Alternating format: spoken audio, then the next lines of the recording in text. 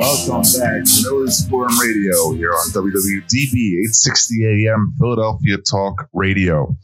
Our next guest is director of the Islamist Watch program at the Middle East Forum, Mr. Samuel Westrup. Sam, welcome back.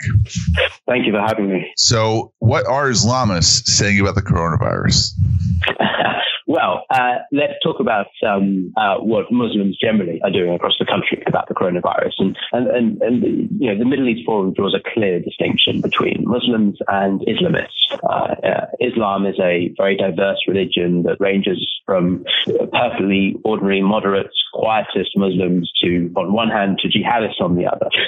And so, yes, some groups within American Islam are Islamists. Many are just regular Muslims. Their response to the coronavirus has been as varied as the ideologies that make up American Islam.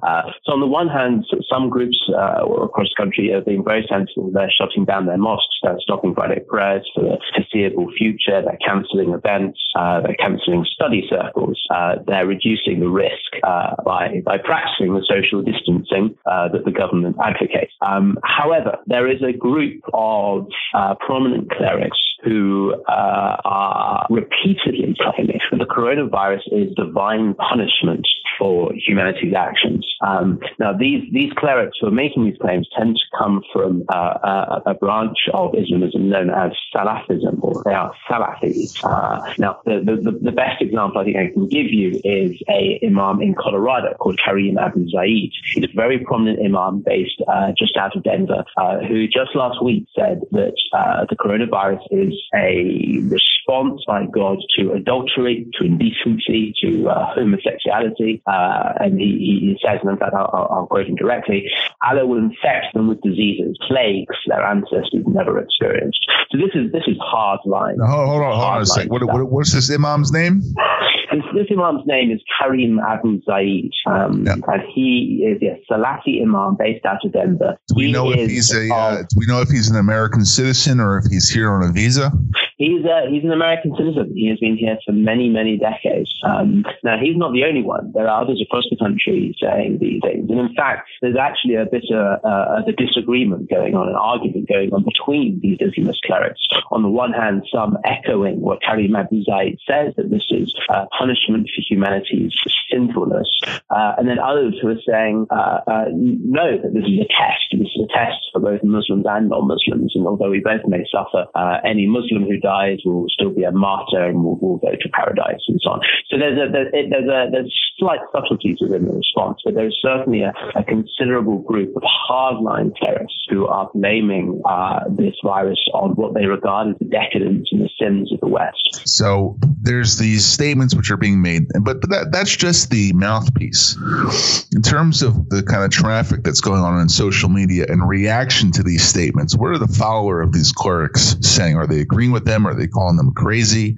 I mean, what's the layman of the American Muslim community saying in terms of response to the virus? Right. So, given that diversity of American Islam,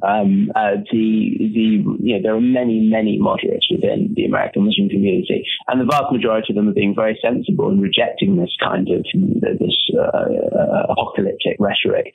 The followers of the clerics, however, these particular clerics, are echoing some of this rhetoric. They're using social media to repeat these claims. And the example I mentioned to you of Karim Abu Zaid, he's not the only one. There are other clerics and their followers who are saying this too. Some believe the coronavirus is a response to the Chinese treatment of the Uyghurs. They think this is punishment for what they say, Muslims who are murdered, the women who are raped, and the oppression that China ostensibly metes out against Uyghur Muslims in Western China. So there's a wide variety of reasons cited, and a significant number who are echoing these ideas. Now, that's what's going on here in the United States. What's the reaction overseas? And I'd be interested to know, especially in Middle Eastern countries, what are Middle Eastern governments saying about this, but more specifically the religious authorities there, because a lot of the imams here draw on their authorities from the madrasas where they learned, from their spiritual leaders, which are part of sects that are overseas. I mean, we see Iran, it's falling apart, right? They continued urging people to go to Qom, the center of the Iranian Islamic Revolution, the spiritual center of that country. What's happening overseas? Yes, I think the most explicit rhetoric about the coronavirus does come out of Iran, and the not just Khamenei, but quite a number of prominent scholars, clerics associated with the regime, are also pushing this sort of the rhetoric that I just mentioned. They're arguing that yes, this is God's punishment for China because of their treatment of the Uyghurs. They're arguing that it's part of an attack against the West, and there was quite an example cited widely on social media earlier this week or last week, was an Islamic scholar saying that anyone who gets the virus is guilty of great sin, and then supposedly he then got the virus. Whether that's true, I don't know. But it shows you that Iran is an unstable regime with unstable beliefs. They very willingly accepted this sort of the more global Islamist narrative about the coronavirus. Now, outside Iran, I think if the coronavirus had happened 10 years ago, I think you and I would both be here discussing Saudi Arabia and what their clerics are saying. Right, but they had MERS 10 years ago, so maybe they learned their lesson. Saudi Arabia is a very different place today, and the language coming out of the religious authorities there that I can see is much more measured, pretty sensible. That's not to say there aren't extremist clerics in Saudi Arabia. There definitely are, but I think their platform to make such claims has largely been withdrawn. So Iran is where the really dangerous rhetoric is coming from, and no wonder the death toll is so high there when you have the clerical leadership assigning divine punishment or divine inspiration to the virus's intentions. And it seems like, a lot of these countries where they're assigning divine intervention or providence, if you will, or in this case, Islamist providence, for the reason why the virus took such a heavy toll on other countries, is that they passed the Rubicon of what it means to successfully intervene. You get to a critical mass of cases of the virus, and then that's it. You have community spread, and then you have to shut down everything. So there was this talking about shutting down everything. Daniel Pipes, the president of our organization, you and I, our boss, tweeted out this morning a picture of Mecca and the mosque at Mecca with the Kaaba, one of the 5 pillars of Islam, the Hajj. You go to Mecca for Hajj, for your pilgrimage, and it's empty. No one's there. So what do you think this, this stop of Islamic religious life is going to do to these major institutions, whether it's Qom in Iran or Mecca in Saudi Arabia? That's a very interesting question. And certainly the pictures of an empty Mecca, the empty square around the Kaaba. Tell our listeners why that's odd.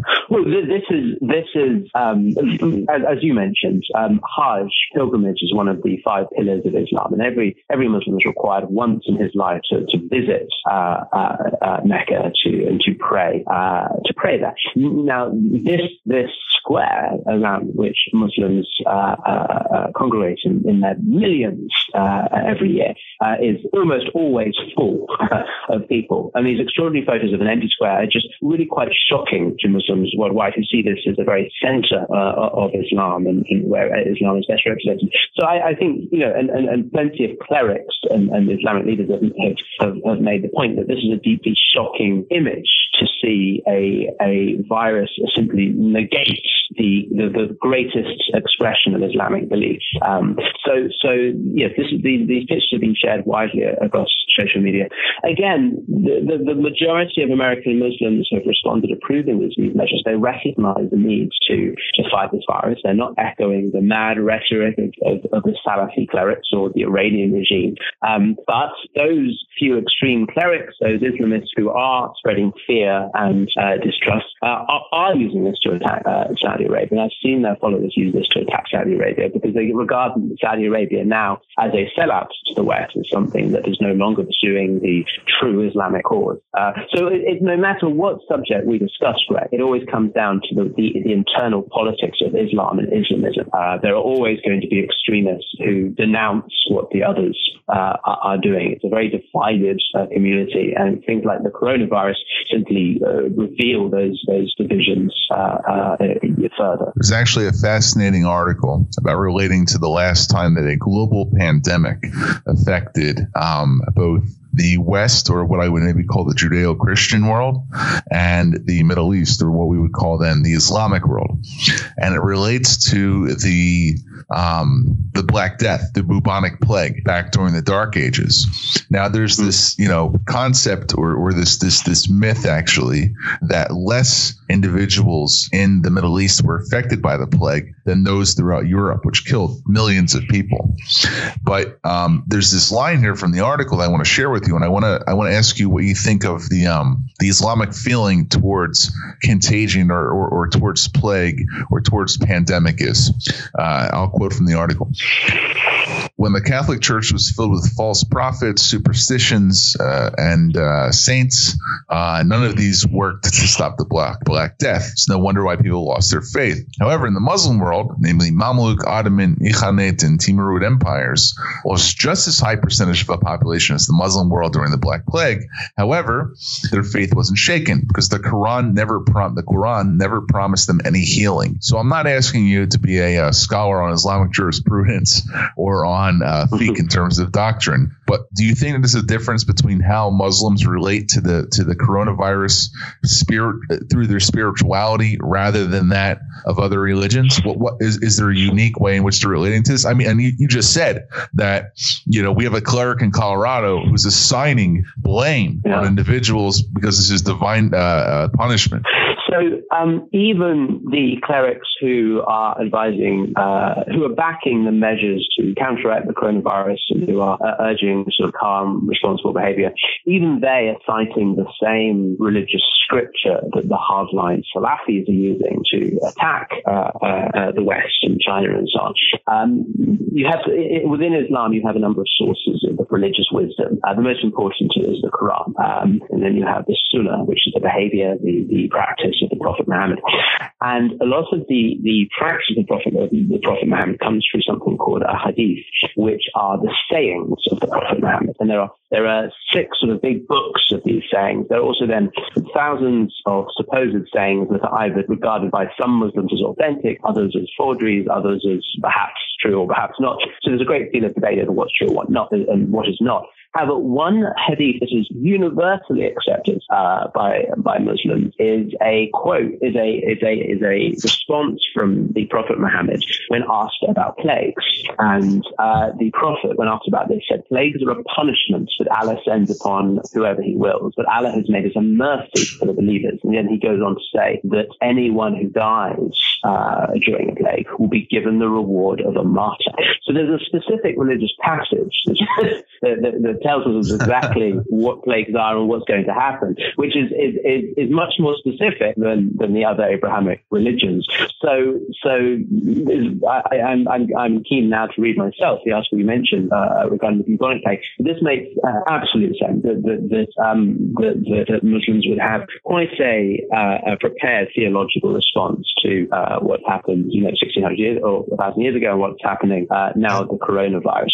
That's pretty amazing. That's pretty amazing that, if we look at the Jewish halakha, which is the spoken law, Jewish law, or the church's canonical or canon, right, which is church law, that when we look at the hadith and the different tenets of the Quran, that we could talk about pestilence, we could talk about plagues, locusts, whatever else with the 10 Commandments, but a specific reference to a plague and the aftermath of that's pretty amazing stuff. Yeah, and it's not even the only hadith that mentions plague. There's another one that says, avoid the plague, but do not spread it either. It's social distancing in a way practiced by the Prophet. So there is, and this is the thing about the Quran and about the hadith, especially the hadith. There's so many of them. They practically had an answer for most troubling situations extremism occur in the world. And so Muslims can always find a way. But the hadith I sort of paraphrase, it's remarkable how two groups of Muslims can draw entirely different conclusions from that. One can say, it's a mercy for the believers, therefore it's a punishment, they infer, for the non-believers, while the others will say, true believers must just be patient and calm and you'll survive. This is right here is the problem of religious interpretation and why extremists can emerge from the same piece of scripture that yields the moderate. And the coronavirus is revealing that, I think, very sharply. So, we have about 2 minutes left here, Sam. What should our audience be looking for from Islamist Watch? We were talking about our webinars and MEF's new activities for the next few weeks or God forbid, months when we are in this semi-isolation, semi-closure. What should they be looking for from Islamist Watch in terms of new programs, new content, new work that you're putting on? Give us a little bit of a preview. Yeah, of course. One of the things that Islamist Watch is really keen on is explaining to the American public and talking to the American public about the nature of Islam and Islamism. It's not just Islam versus Islamism. There are hundreds of different sects within Islam, and there are hundreds of different sects that make up Islamism, that compete with each other, that fight with each other, that work with each other. We want to explain some of these major sects. I mean, many of your readers would have heard of Salafis. I've just been talking about those, or groups like the Muslim Brotherhood. But there are lots more, and they're active here in America, raising money, setting up mosques and charities, involving themselves in political efforts. We want to explain some of these major groups and give you, the listener, a better handle on who they are. We want to look at some specific areas of activity. Their involvement in politics, their willingness to set up donor clubs and train political candidates and run candidates for office. We're going to take a look at terror finance, the way in which American Islamists have set up 501c3s to serve essentially as terror finance hubs, even though they do it in a way that generally helps them escape the attention of law enforcement. We want to just shine a light on aspects of American Islamism that listeners might know exist, but know very little about. Things that are either understudied by us all, or things that are a little technical and usually counter-extremist activists or analysts don't bother to explain fully. So we want to, we don't want to treat listeners just give them the headlines. We want to really go into the minutiae with them, and that's what we plan to do over the next few weeks. Sam Westrup, Director of Islamist Watch. Thanks for joining us. Thank you very much.